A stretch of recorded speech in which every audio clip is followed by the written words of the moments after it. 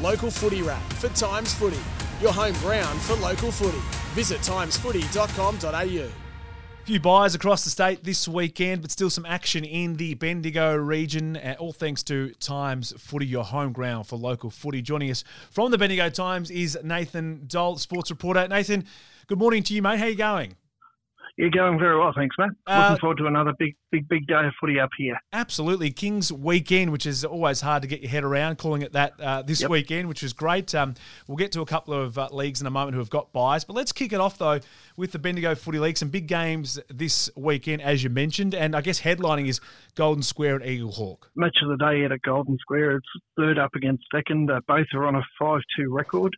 Only a fortnight ago, Eagle Hawk top of the ladder. They were unbeaten 5-0, but been beaten their last two games, only by small margins. Kangaroo Flat by 3 points, and then last week a 1 point thriller against Kyneton. So to lose three in a row won't be panic stations for Eagle Hawk, but all of a sudden we'll be thinking, well, are they the real deal or just making up the numbers? Massive test for them. They're up against Square, who are playing some really good football. They're rarely beaten at home. The midfield battles will be really important in this one, Matt. You've got guys like Jack Geary for Golden Square, their captain, multiple premiership winning player. Another young fella that's playing really well for them is Ricky Monty. Matt Compston in the ruck, who is an underrated player, but certainly out at Golden Square rated incredibly highly. And Joel Brett at full forward, leading the Ron Best medal for goal kicking, and he's going to be a huge threat to Eagle Hawk in this match. Yeah, he's kicked 30 goals, 7 last week at Leeds, the goal kicking by 7 goals, which is an impressive effort. Some other big games this weekend. South Bendigo and Gisborne go head-to-head. They do, and it's a really important game for both clubs. South Bendigo, they're fourth on the ladder. They're 4-3, so they win and keep the heat on those in the top three. For Gisborne, the reigning premier, been a tough year for them. They lost quite a lot of their premiership players from last year. They've had injuries to some of their best players, including a season-ending injury to Pat McKenna, their gun forward. They're 2-5, and you would think if they're beaten on Saturday out at Kennington, it'll be incredibly difficult for Gisborne to make the 5.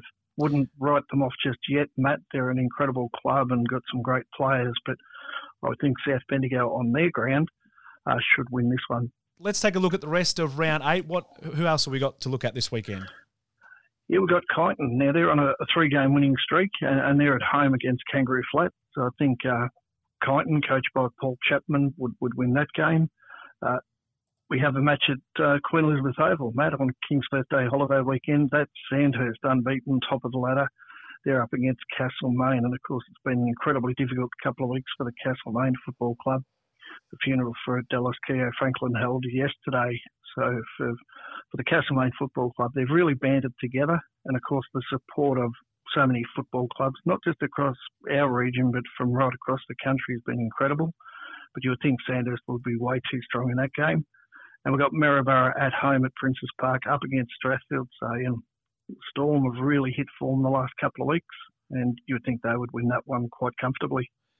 All right, let's take a look at the other leagues that got a bye this weekend. Let's start with the Loddon Valley Footy League. Now through 9 rounds of the season so far, what have you made of the first 9 weeks?